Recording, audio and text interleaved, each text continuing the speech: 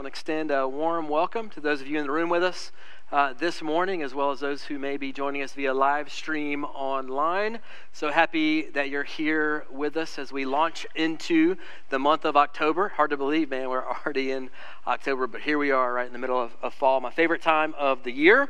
And a couple of things I just want to bring to your attention or keep on your radar before we get going with the message this morning. One is just to reiterate what Pastor Rodney mentioned for the dudes in the room. Man Camp is coming up in 2 weekends, and so please plan to come out for that. It's going to be a blast. Even if you can't stay the whole weekend, come for part of the weekend, come for the day of Saturday.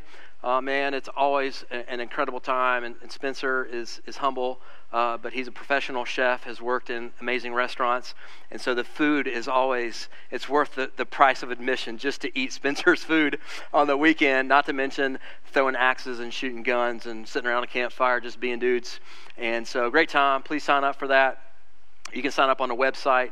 There's also a QR code over the urinals in the bathroom. So guys, if you need to go hit the bathroom, just scan it, and you can sign up for Man Camp in 2 weeks. And then the very next week is, I think it's Sunday the 22nd.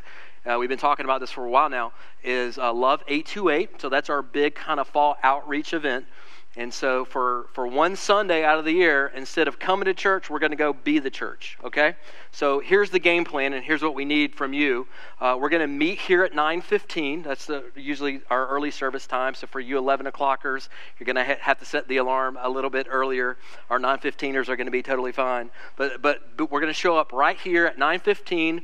Mike's going to lead us in just a couple of songs. I'm going to have just a quick kind of 5-minute devotional.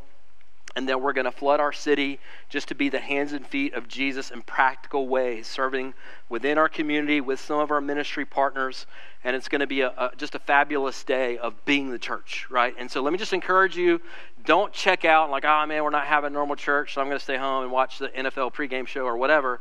No. Come on out and take part in serving our community in the name of Jesus. It's really going to be an awesome Sunday. I believe that. But here's what we need from you so that we can order the right number of t-shirts. And you are going to get a cool t-shirt, right? So that's always a bonus. We need you to register for that, okay? So many of you already did last week. We need more of you to register this week. So please go online. You can go to our website. It's in the New Life app. If you get our e-newsletter, The Loop, it's in there as well. Sign up. Now, you have to register each person. So if you're, like, for our family, we're a family of 5. So I had to go in and register 5 different names, but it takes like 5 seconds. So it's not a big deal. So please go ahead and register. Once we have all of the projects kind of lined up, those will be sent out to you, and you'll get to choose what project you want to be a part of on that Sunday. But please register this week so we know how to plan for the 22nd. It's going to be a great Sunday. If you haven't been here recently, or if maybe this is your first Sunday, we are right smack dab in the middle of a message series called Rhythms, Reclaiming the Paths of Abundance. And really what we're doing in this series is just kind of digging into the habits of Jesus, otherwise known as the spiritual disciplines, because the reality is this: most of us want to experience the life Jesus experienced, right? I mean, I don't think you would be here if that wasn't like a desire for you. Like we want to experience the communion that he had with the Father, and the love and the peace and the joy that exuded from his life, and the Holy Spirit power that was just all over his life. Like, we want that. But here's the thing: if we want the life that Jesus lived, we have to practice the habits that he practiced. Like, it's really that simple. Now, it's very difficult to do that in your life, right? It's not easy, but it is simple. And so that's what we're really just kind of unpacking for 5 weeks together, are these ancient rhythms, these ancient practices that Jesus modeled for us for our good. So we've been looking at things like silence and solitude. We've been looking at things like Sabbath and celebration. Last week we looked at prayer and fasting. And so many of you told me this past week that was your very first time fasting, or your very first time fasting in a long time. And so we were, especially last Wednesday, a lot of us were fasting and praying for Tyler Ross as he went in for another cancer surgery. And I'm pleased to report that the surgery was an amazing success. They were able to get all the tumors out of both organs. And so, yeah, I think It was the best possible outcome that we could have prayed for, and I know that a lot of that had to do with the fact that so many of us were fasting and praying that God would hear our prayers and answer those prayers, and he did. And so now the thing is we're waiting on the grade of tumor, so we'll get the path report next week, and so be praying that it's a low grade so that he wouldn't have to have any more treatments. So that's kind of the next. So if you're going to fast again this week with me, I'll be fasting on Tuesday.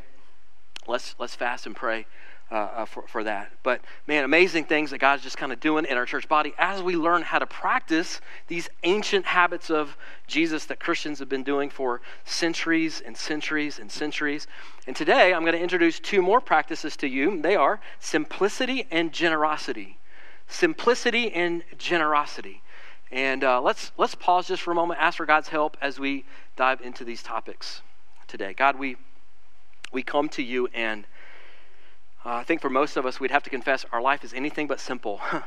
Our life feels so complex and so hurried and so rushed, and sometimes it's hard to even catch our breath and slow down enough to think about these practices that feel so archaic in some ways and so old-fashioned, and yet, God, they are offered to us not as religious rituals, but as practices for life.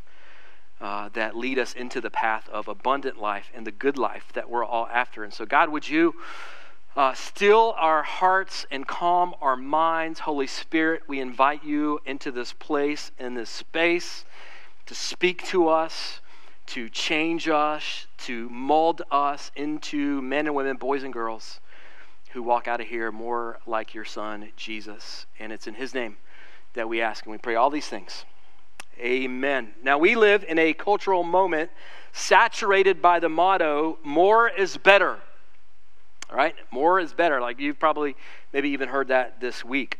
This is the cultural air that we breathe. This is the cultural water we swim in. We've become so accustomed to our obsession with stuff and possessions and money that we don't even realize that we've been infected with this lethal disease that some sociologists have termed affluenza. We've become so affluent that it's become a disease in our culture. You may or may not know this, but we are the most affluent culture that has ever existed in human history. We have more stuff than any generation has ever had before us. And yet, by and large, studies show that we are less and less happy. Now, let me give you just a few statistics to drive home that point. Some of these may surprise you, some of them may not. But as a culture, as Americans, modern-day Americans, we now consume, listen to this, twice as many material goods as we did 50 years ago.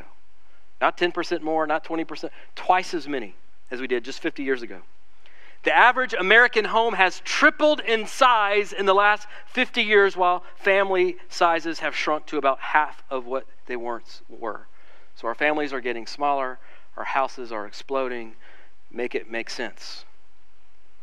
The average, this was a stunner for me, the average American home, not the ultra elite, the wealthy, the Wall Street guy, no, just the average everyday American home has, listen guys, over 300,000 items in it, from paper clips to espresso machines. 300,000 items. U.S. children make up only 3.7% of the children worldwide, and yet American children own 47% of all toys in the world. 3% of the kids own 50% of the toys in the United States of America. I love this one. 25% of people who have a 2-car garage do not have room to park either car inside due to the clutter. I'm not going to ask you to raise your hand, but you know who you are. 32% only have room for 1 car in the 2-car garage because of all their crap. My hand is up. That's me. I could at least get one in, man. So I'm not like you sinners that can't get either car in, but I'm guilty too. Check this out. The average American now has upwards of $15,000 of credit card debt. Not per household, per person. That is trillions of dollars in national debt. Staggering number. So listen, guys, we've got got more stuff than we've ever had. We shop more than we ever have. We got bigger apartments and houses and homes than we've ever had. We've got more access to entertainment and fun things than we've ever had. And with it, study after study is showing us higher rates of anxiety, depression, and general discontentment. And so the question that has to be asked now is, what gives? Like, what are we missing? Like, what is going on? Like, we got all this stuff that everybody says is going to make us happy, and yet what we're seeing on the bell curve is all of the things we're after, peace, joy, satisfaction, purpose, all of it is plummeting. How on earth is that possible? The math does not add up. What I want to do for the next few minutes is just give you a brief history of how we got here culturally, because it's not by accident that we've gotten here over the last 50 years. John Mark Comer, in his book, The Ruthless Elimination of Hurry, points this out in just incredible detail. I don't have time to jump into all the detail, but I do want to just give you a brief history snapshot so you understand where we're at, why we're here, before we dive into the teachings of Jesus. It wasn't until fairly recently that as Americans we began to define happiness based on how much money we make and how much stuff we own. In fact, you may not know this, but only a century ago, which in the grand scheme of things is really not that long ago, a century ago, about 90% of Americans were farmers. Today, only about 2% of Americans are farmers. After the Great World Wars, we saw an uptick in our country in the areas of urbanization and industrialization, which just means people began to leave the family farms to move into the cities to find higher paying jobs. And our economy, for the very first time, shifted from a needs-based buying system to a desire-based purchasing system. Now, this whole thing actually started with a famous psychologist that most of you have heard of called Sigmund Freud. He was actually the first thinker that challenged the Enlightenment idea that humans at the core level are logical beings, right? So that was the idea out of the Enlightenment, that we as human beings are enlightened now. We're very logical. We make logical decisions. And Freud challenged that idea, and he said, no, that's actually not true. Human beings make decisions primarily based on unconscious drives. And Freud argued that human beings are actually easily manipulated if you can tug on one of two unconscious drives. Anybody guess what those are? Fear and desire. Fear and desire. So he argued that we're not logical by nature, but we're driven by these unconscious desires, primarily fear and desire. Now, unfortunately and sadly, the first people who adopted or put his theory to the test were the Nazis in the 1930s and early 1940s, who used his theory to design their propaganda machine, turning many ordinary Germans into monsters of hatred and war. In fact, his theory was so successful with the Nazi regime that Freud's nephew, a guy who most of us have never even heard of by the name of Edward Bernays, actually became known as the father of American advertising. And his uncle's theory was so successful in wartime that he decided to bring that same theory to American shores as an economic experiment instead of a wartime experiment. He actually wrote a book on it called Propaganda. You can find it. And I want to just give you a quote from his book, Propaganda. This will be on the screens for you, so this should be pretty enlightening. He writes this: "The conscious and intelligent manipulation of the organized habits and opinions of the masses is an important element in democratic society. Those who manipulate this unseen mechanism of society constitute an invisible government, which is the true ruling power of our country. We are governed, our minds are molded, our tastes are formed, our ideas suggested largely by men we have never heard of. In almost every act of our daily lives, we are dominated by the relatively small number of persons who understand the mental processes and the social patterns of the masses. It is they who pull the wires which control the public mind." And so this idea, birthed by Freud, repackaged by his nephew Bernays, was pitched to and adopted by business leaders in America with one central goal in mind, and it's this: get Americans to buy more stuff. And our cultural ideas and processes surrounding possessions and wealth was radically transformed from that day till this day. Victor Lebeau, as economist in the mid-1950s, he said this: "Our enormously productive economy demands that we make consumption our way of life, that we convert the buying and use of goods into, listen to the spiritual religious language here, that we convert the buying and use of goods into rituals that we seek our spiritual satisfaction and our ego satisfaction in consumption and more stuff. We need things to be consumed, burned up, worn out, replaced, and discarded at an ever-increasing rate. Another banker said this: we must shift America from a needs-based to a desired-based culture. People must be trained to desire, to want new things, even before the old have been entirely consumed. We must shape a new mentality. Man's desires must overshadow his needs. How sinister and simultaneously brilliant. Now get this, the average American, this may be shocking to you, now sees between 4,000 and 10,000 advertisements a day. Between your phone, your social media apps, the TV programs that you're watching, the Spotify channels that you're listening to, the radio channels in your car that you flip on, somewhere between 4,000 and 10,000 advertisements a day. Which is why, by the way, you and I want a new iPhone every single year, even though the one that you have works just fine. Right? They just came out with a new iPhone 15, did you hear? It's made out of titanium, which means you should drop your phone that works perfectly well and spend $1,200 on a titanium phone. Or why you're now dissatisfied with your perfectly good kitchen because you saw a cooler, chic, modern one on Pinterest. We have been conditioned to live this way, and we are now enslaved to materialism without even realizing what has happened to us as a culture. There's a Christian writer named Alan Fodling, and he writes this, I'll share it with you, it's really good. He says, the drive to possess is an engine for hurry. And isn't that the truth? As we've been conditioned to want more and feel like we need more and we are consuming more, we that kind of pushes us to work harder and pick up an extra job and kind of constantly be hustling and pushing, and it kind of crowds out the space in our lives for the good life, for the abundant life that Jesus promised. And because we are so hurried, chasing things that we're told will make us happy, we have crowded out pretty much all of the margin that actually leads to the abundant life. Things like peace, joy, simplicity, and happiness. So the question then becomes, is there a practice from the way of Jesus that can free us from this enslavement? And the answer to that is yes. There actually are two practices from the way of Jesus that can free us from this enslavement: simplicity and generosity. We're going to spend most of our time talking about the first, simplicity, and just take a minute to touch on the second, generosity.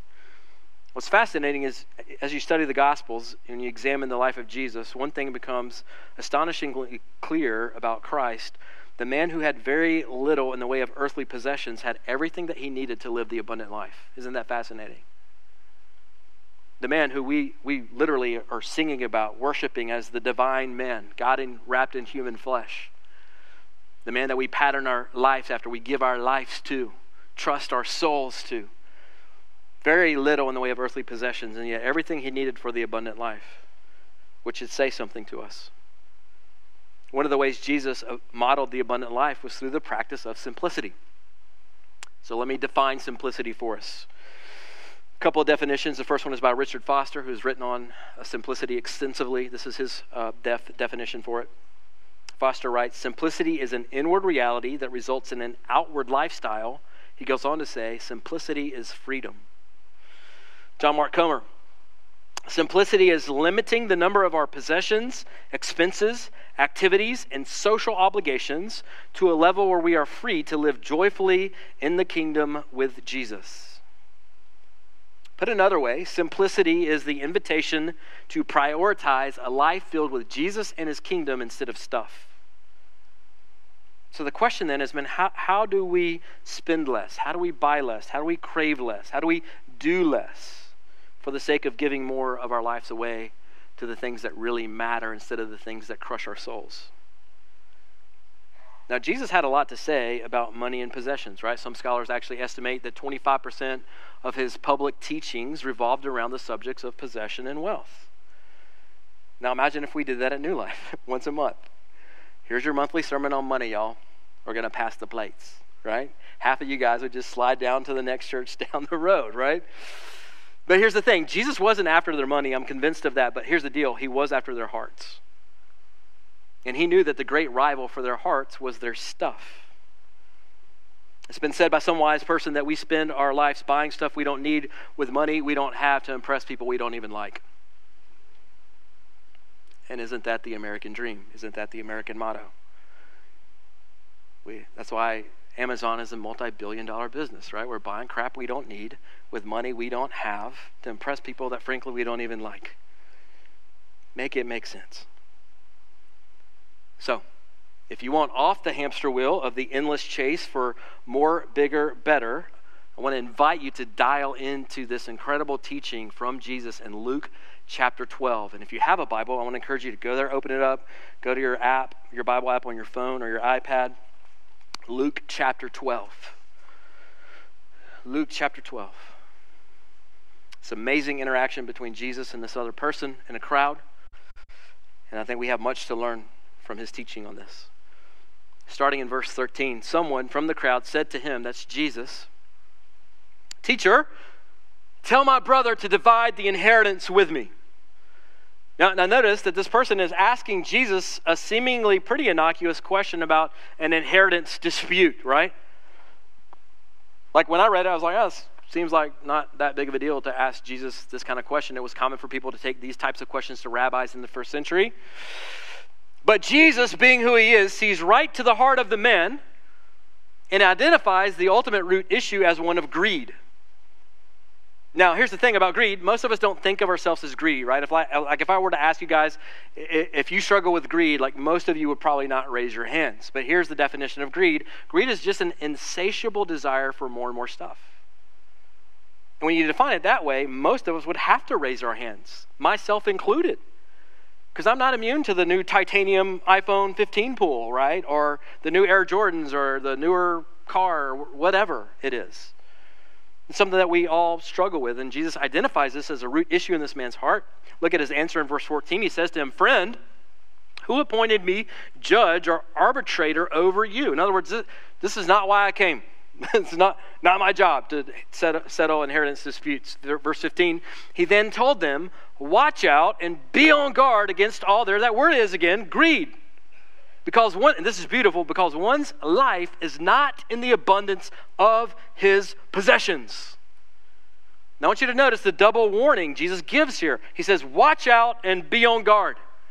That's his way of bolding and highlighting something in his teachings. Watch out, be on guard.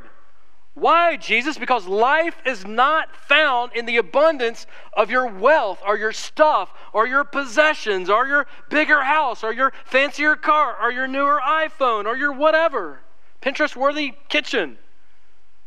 And Jesus is really going to drive it home with a parable now. Look at verse 16. He told them a parable saying a rich man's land was very productive. And he thought to himself, and I want you to notice as this rich guy talks to himself in his thought patterns, notice the me language that's present here. Notice the I's, the me's, the my's, the mine's. He thought to himself, what should I do since I don't have anywhere to store my crops?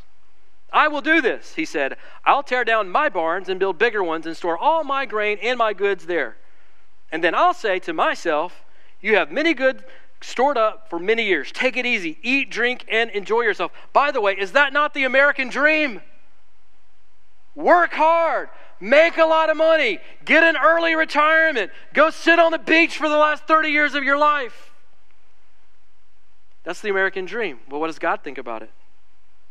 Verse 20, but God said to him, you fool, this very night your life is demanded of you. And the things you have prepared, whose will they be? That's how it is with the one who stores up treasure for himself and is not rich toward God. I don't know if that cuts you like it cuts me, but that cuts right to the heart of our entire culture and our system of ethics around possessions and money in our culture. What Jesus is saying here is that, listen, abundant life is not found in the bigger house or the swankier apartment downtown or the kitchen remodel or the newer car or the bulging bank account or the newest fashion trend that your favorite Instagram influencer is currently pushing, but in a life of simplistic joy while investing richly in the things of God. Now, one caveat to all of that, Jesus is not saying here that it's wrong to possess or save. So if you're new here, you should know, we don't believe in a poverty theology here at New Life any more than we preach a prosperity gospel theology. Both are miss the mark of the heart of Jesus. I believe we should enjoy our homes and our apartments and our clothes and our food and our vehicles as good gifts from a good Heavenly Father. Savings is a principle found right in the pages of Scripture. Go read the book of Proverbs, for instance. He's not saying that possessing or saving is wrong. He's simply saying this: listen, you're not going to find the good life in any of those things. Like none of those things are going to make you happy or enliven your soul. And for most of us who have chased those things for any length of time in our lives, we know that that's true, and yet we still are kind of on this endless hamster wheel of trying to find satisfaction and pleasure and hope in all of these things, even though we realize from our own experience that it actually doesn't work. I love this quote from Chesterton. It says this: there are two ways to get enough. One is to continue to accumulate more and more. The other is to desire less. Isn't that good? Two ways to get enough. One is to stay on the hamster wheel of newer, bigger, better, constantly pursuing more things. And the other is just simply to desire less, to be satisfied with what God has given you and pursue things that matter more in life. Listen to the words of Jesus in Mark chapter 4. He's explaining the parable of the sower. It says this: but the cares of the world and listen to this, the deceitfulness of riches. What's the danger of riches? They can deceive our hearts. And the desire for other things, possessions, the iPhones, the whatever it is for you, right? Other things enter in and choke out the word, and it proves unfruitful in our lives. Jesus again in Matthew 6 says this: no one can serve two masters, for either he will hate the one and love the other, or he will be devoted to the one and despise the other. Listen to this: you cannot serve God and what? Money. Or stuff. Hebrews 13. Keep your life free from love of money and be content with what you have. For he has said, I will never leave you nor forsake you. Paul, writing to a young pastor named Timothy, says this: for we brought nothing into the world and we can take nothing out of it. If we have food and clothing, we will be content with these. How many of you could honestly say that today? That if God were to strip you from everything that you have except for food to eat for today, not tomorrow, not next week, but for today, and the clothes on your back, that you would be content and not shake your fist in the face of Almighty God like He somehow shortchanged you in life.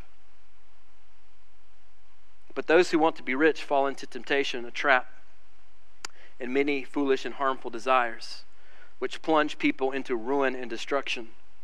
For the love of money is a root of all kinds of evil. And by craving it, some have wandered away from the faith and pierced themselves with many griefs. Now, quick disclaimer, I'm not moving this teaching to any weird place. Like, I'm not going to pass the plates at the end of the service. There's no aha moment. We're not launching a financial campaign today, so you can relax. I'm not after your money, but I am convinced that Jesus is after your heart. And for Him to get our hearts, oftentimes He has to get through our stuff. We're just saying this is a good way for us to live by practicing the ways of Jesus. Choosing simplicity over the never-ending chase for newer, bigger, better, more. Now, I just want to say this by way of confession so you know that I'm not immune to this. Now, don't think I'm up here as some kind of monk that's kind of figured out a vow of simplicity and I've got it all figured out.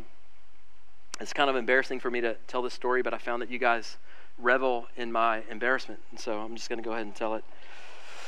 When we moved into our house, my wife and I, 11 years ago, I allowed myself one splurge when we moved in, and Cheryl gave me the green light. But I wanted a big screen TV so I could watch my football games, right? That was my thing.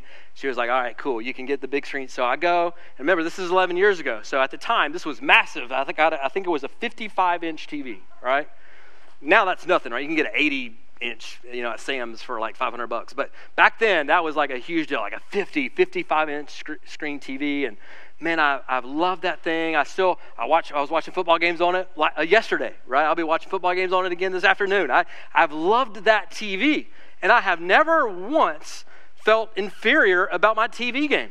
Until about 6 months ago, I had somebody come over, hang out at my house, and he leans over in the middle of the game and he goes, hey man, that wall right there could really hold like a 65 to 70-inch screen TV. And my first thought was, that's ridiculous, man. Like, I am totally satisfied with my 55-inch screen TV. And he left, and I started thinking. And I go over, and I'm like, I literally went and got my measuring tape. And I'm like, and then 2 weeks ago, I find myself on Amazon on the electronics department looking at 70-inch screen TVs. I don't need a stinking 70-inch TV. I've got a 55 that works just fine. What's going on there? Now, by the way, I didn't buy it. I might buy it next week. Don't judge me.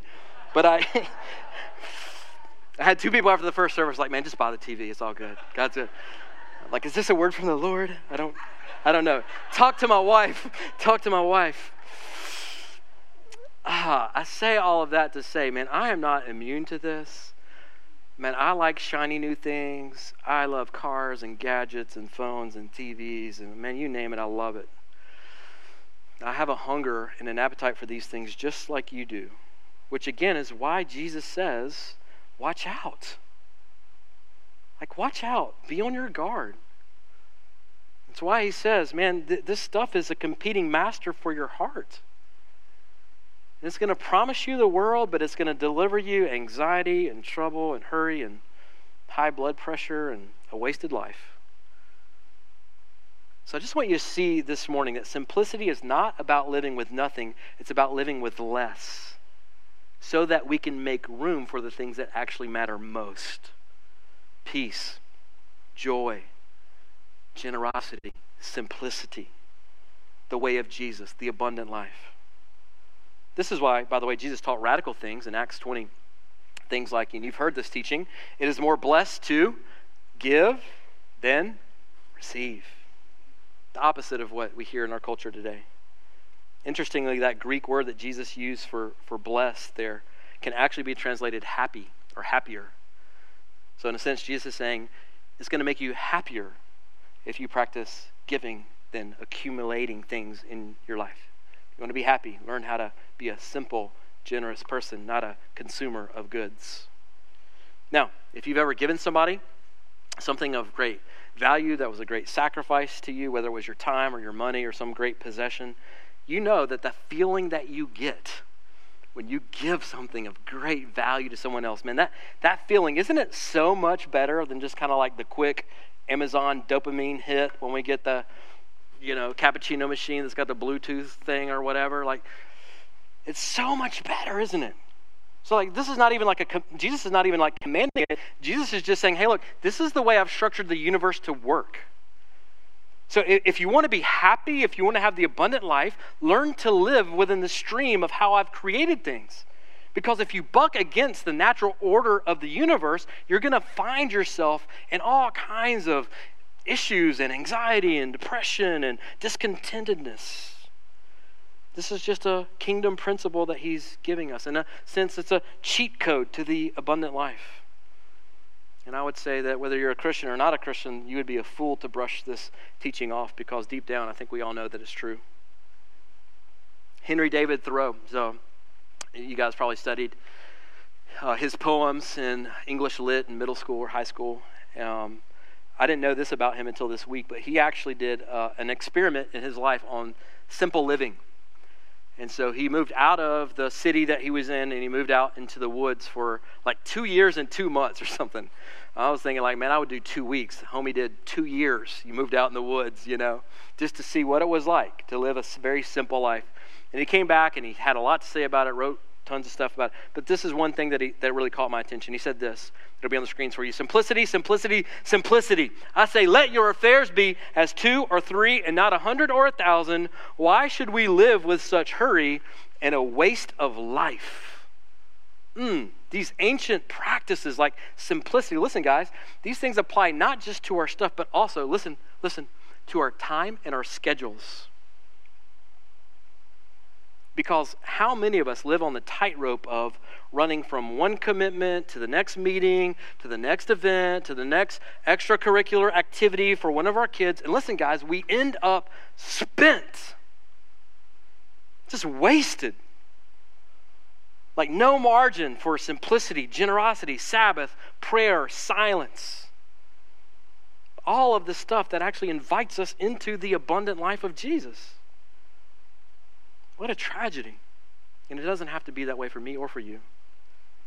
Jesus has a better way. Let me give you the big idea on the screens for you, and we'll move on. As disciples of Jesus, we must learn to limit what we own so we can give from what we have, leading to a fuller life and a deeper joy. To a fuller life and a deeper joy, which is, by the way, what we're all chasing in life. And we try to find it in all these things, and Amazon and whatever else, and we can't find it there because it's not there. Now, let me just say this. Simplicity ought to overflow into generosity, okay? So those are siblings in the kingdom of Jesus. Simplicity should always be connected to generosity. So we don't live a simple life so we can just stash away more for ourselves. We live a simple life so we can be more extravagantly generous in the kingdom of Jesus. We simplify so we can be more generous. Now here's why that's the case, and I think in a sense it's this. Jesus' antidote to the disease of greed is giving. Say that again. Jesus' antidote to the disease of greed in your heart and my heart, and it's present, whether you realize it or not, it's there. The antidote to that disease is giving. It's generosity. That's why he taught these countercultural things, like it's more blessed to give than to receive. We also see this ancient practice of generosity as a DNA stamp in the early church, right, in the book of Acts. So Jesus resurrects from the dead. He appears to people and preaches for 40 days. He ascends to the right hand of the Father. He sends the Holy Spirit and empowers the church. The early church is spreading like wildfire all over the Roman Empire. And the book of Acts gives us a couple of really beautiful snapshots of the early church, the people of Jesus, what they were about and what their lives looked like, what their practice was. I want to share a couple of those beautiful snapshots with you. Look at Acts 2. And it says this: the early Christians, they devoted themselves to the apostles' teachings, which are recorded for us in the Bible now, and the fellowship, to the breaking of bread and the prayers. And awe came upon every soul, and many wonders and signs were being done through the apostles, and all who believed were together and had all things in common. Now look at verse 45. And they were selling their possessions and belongings and distributing the proceeds to all as any had need. And day by day, attending the temple together and breaking bread in their homes, they received their food with glad and generous hearts, praising God and having favor with all the people. And the Lord added to their number day by day those who were being saved. Now look 2 chapters over in Acts chapter 4. Early church again. Now the full number of those who believed were of one heart and one soul, and no one said that any of the things that belonged to him was his own, but they had everything in common. Look at verse 34. There was not a needy person among them. Man, that it could be said of the American church today, that there was not a needy person among them because they practiced the art of simplicity and generosity. For as many were owners of lands or houses, sold them and brought the proceeds of what was sold and laid it at the apostles' feet, and it was distributed to each as they had any need. The early church was living out radical ideas and philosophies like Hebrews 13, which says this: don't neglect to do what is good and to share, for God is pleased with such sacrifices. And so the ancient practice of simplicity leads us to the kingdom practice of generosity. And I must tell you, because I don't want you to have a falsely high view of where I'm at with all this stuff. I must tell you, studying this week was incredibly convicting to me. That like in no way have I or my family come close to mastering the practices of simplicity and generosity. Now, Cheryl and I made a commitment 19 years ago when we got married that we were always going to give away a minimum of 10% of everything that we had to the kingdom of Jesus, even when we didn't have it. We've always stayed faithful to that commitment, even when it didn't make sense on a budget. It didn't make sense from a mathematical standpoint, and I can't explain it to you, but God always provided for us. We've never gone hungry. We've never missed a bill. And I just say all that to say you can trust God with your money. You can trust God with your generosity. But with that said, I think, man, even as a family, we're just now beginning to scratch the surface of what these beautiful practices are of simplicity and generosity that lead to ultimately the abundant life. And so my hope is that as a church family, if this is kind of new to you as it is for me, that we can kind of go on this journey together a little bit and experiment things and try new things and find new pockets of joy as we learn to live in the upside down kingdom of Jesus and practice his ways in our own lives. Now I want to close with some words from Jesus in Matthew chapter 6. Jesus, the master of the arts of simplicity and generosity, he says this, good word for us today. Therefore I tell you, don't worry about your life, what you will eat or what you will drink, or about your body or what you will wear. Isn't life more than food and the body more than clothing? Consider the birds of the sky. They don't sow or reap or gather into barns, yet your heavenly Father feeds them. Aren't you worth more than they? Can any of you add a moment to his lifespan by worrying? And why do you worry about clothes or your rent or your medical bills or your new tires that you need on your car? Observe how the wildflowers of the field grow. They don't labor or spin thread. Yet I tell you that not even Solomon, King Solomon, in all of his splendor was adorned or dressed like one of these. If that's how God clothes the grass of the field, which is here today and thrown into the furnace tomorrow, won't he do much more for you, you of little faith? So don't worry, saying, what will we eat, or what will we drink, or what will we wear? For the Gentiles eagerly seek all these things, and your heavenly Father knows that you need them. And watch, this is a gold mine in verse 33. But seek first the kingdom of God and his righteousness, and all these things that you're so worried about will be taken care of. He'll provide your needs for all the things that you need. Keep your mind and your heart's attention focused on Jesus and his kingdom. With your time, with your energy, with your resources, with your possessions, with your money, he'll take care of the rest. There's an awesome prayer from a guy named Adam Hamilton who wrote a book on simplicity. I just want to share this prayer. If you want to screenshot it, I thought it was awesome. Maybe you want to pray this every day. And it's this: Lord, help me to be grateful for what I have, to remember that I don't need most of what I want, and that joy is found in simplicity and generosity. Now, I want to give you just a few, as I've studied this, best practices for implementing simplicity and generosity in your life. Here they are really quickly. We don't have a lot of time. But listen, if you don't have a budget, get a budget. All right?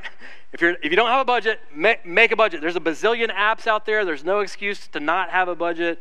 If you're like me and Cheryl, you have a budget, but you're not sticking to your budget, stick to your budget. All right? Now, here's the principle I give to in my premarital counseling to young couples about to get married. Strive for the 80-10-10 rule. And that is, strive to live off of 80% of what you make, give away 10% into the kingdom of God, and save 10%. Now, if you say, Chris, that's impossible, cool. Start with 95-5. Just start somewhere and begin to work your way to that. Maybe that's the goal, 80-10-10. But find a way to make a budget and stick to it. You will not live a simple life or a generous life if you're not on a budget. That's just a fact. Second principle, learn to borrow when you can instead of buy, all right? So I had this experience just a couple of weeks ago. I'm looking at my driveway. There's all kinds of black mold and stuff on it. I'm like, man, I could go to Lowe's, buy a pressure washer for $350. But I'm like, my dad has a pressure washer. I'm just going to hit him up and get his pressure washer for free and give it back, right? So find ways instead of buying everything. Like every once in a while, I like going to the lake on a boat. Guess what? I got 2 friends with a boat. All right, I got 2 people I know in my life that were dumb enough to buy a boat. And so I'm going to use their boat, and I'm going to save about $20,000. And I'm not going to go into debt, all right? So be smart, not dumb, like people who own a boat. Just kidding. If you own a boat, I'm just kidding. You're probably smart too. All right, eliminate debt. That's a huge one. We just talked about most Americans, $15,000 of credit card debt per person. That's insane. You are a slave to debt. You cannot be generous when you're a slave to debt. So put a plan together, eliminate debt, get rid of it. The next one is practice a purchase waiting period. This is one of the most creative ones I came across. But basically, when you're scrolling through Amazon and you see that nice new throw rug or whatever it is, instead of just kind of hitting the purchase button, make yourself wait 3 days. If you still want it after 72 hours, buy it, all right? But the reality is, for most of us, oftentimes if we wait 72 hours, we're like, I'm kind of over it. I don't really want it anymore. It's not really that big of a deal. But most of us just impulse buy. So put some practices in place that will keep you from impulse buying. Put a 3-day waiting period on any purchase. All right? The next one is, and we did that this summer, and it was awesome. Purge anything you haven't used in a year. I know some of y'all are hoarders. You got stuff from 1937 sitting in your basement, man. If you hadn't used it in the last year, listen, you don't need it. Get rid of it. Man, we went through our closet. Somebody's with me, all right? Cheryl and I went through our closet this summer while I was on sabbatical, man. We had like 3 truckloads of crap that we got rid of, and it felt awesome. It was amazing, right? We took it to Goodwill and donated it to places and people that could actually use some of the stuff. So, man, great practice. And then the last one is simply practice giving. Like, make it a routine in your life. Here's what I've discovered, guys. If you wait until you feel like you have enough margin in your financial life to give, you'll never give. You'll never give. You will never feel like you have enough financial margin to be generous in your life. This is an area we call faith, where we trust God and we give Him a percentage or an amount of our money. We invest it into His kingdom and we trust Him to come through with our basic needs. And as someone who's been practicing this with my family for the last 20 years, I can tell you God is good on His promise. So practice giving. Don't wait till you feel like you got extra. You're never going to start being generous. It's just not the way it works. So let's finish. Homework time. Three things, 3 assignments, really easy. I hope they'll actually be fun as well. Number 1, here's your assignment. Possession purge something this week in your house. It could be a closet. It could be a pantry. It could be your garage. Just choose something and purge the mess out of that. Get rid of some of that 300,000 items that you have in your house. Get it down to 250 or something, right? Something more reasonable. Practice a purchase pause. Now, for you, those of you who are bold, I would challenge you to do it all week, starting today until next Sunday. For those of you who just can't do it, just do it one day. And by that I mean you're making a commitment to buy nothing except the necessities. So gas in your car, food to feed your kids, but no Amazon scrolling, no goofy buy, no new iPhone 15, just your basics, right? So practice a purchase pause. If you're bold, all week. If you're kind of weak, one day a week. All right, and then the last one is my favorite one, is create a blessing project, right? So me and my family, my kids, we talked about this yesterday. Craft this into your budget. It could be $15 a month, $20 a month, but you together can kind of decide, man, like, who are we going to bless this month? Like, just secretly, not going to put our names on it. Maybe it's a single mom down the road. Maybe it's an elderly person in our apartment complex, and we're not going to put our name on it. We're just going to put that $20 bill, $100 bill, if you're rich, $1,000, whatever, and we're going to slide that under their door and disappear, and just love every second of it. Just think about, God, how excited are they going to be when they open that up, and I get to be a part of God meeting their needs. Like, that's so much better than a new iPhone. And just learn how to practice generosity and make it a habit in your personal life, in your marriage, with your family. Again, if you don't have a lot of money, cool. Start with $5. Pay for the guy's coffee in Starbucks right behind you, whatever it is. So that's your homework assignment. 3 things, easy things. I think God will bless you. You'll grow in your walk with Him as you do those things. And remember, guys, with all the disciplines, these are a means to an end. This is not a religious checklist. This is a means to an end, and the end is to know and enjoy Jesus more and more. Let me invite you to bow your heads and We're going to spend some time in prayer, and then we're going to sing as we close. And I want to just invite you to ask yourself one question right now. Maybe ask God to reveal this to you. Here's the question as we close. Have I believed the lie that more stuff equals more happiness? Just ask yourself that question. Maybe ask the Holy Spirit to reveal the answer to that question in your heart. Have I believed the lie that more stuff, more money, a bigger salary, newer car, bigger apartment, whatever it is, have I believed the lie that that is actually going to lead to more happiness in my life?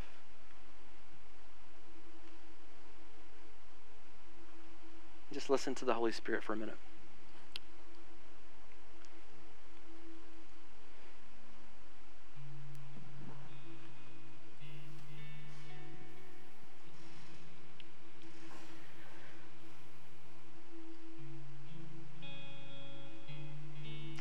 Now, if you would have to answer yes to that question, as I have to do so often, yes, I believe the lie. Just ask God to begin to eradicate that disease in your heart. And to begin to replace that with a passion to simplify your life and to live more generously in His kingdom. Father, I ask specifically for the person maybe in the room, maybe the person watching online who hasn't received the most generous of gifts, and that is a relationship with you through your Son, Jesus, that today would be the day they accept the most generous gift in world history, that they would begin a journey and a walk with you through Jesus, that they would turn from their life of sin and their life of doing things their way to stepping into the upside-down kingdom of Jesus, into His abundant life, into all these practices that lead to the good life, so that they would be led by the Holy Spirit, God, and they would get to taste your goodness, not just in heaven one day, but right now on earth. That they would just pray that prayer in their hearts, that you would save them right here and right now. And God, I pray for those of us who already know you, but have been so deceived by our culture of wealth and materialism and stuff, God.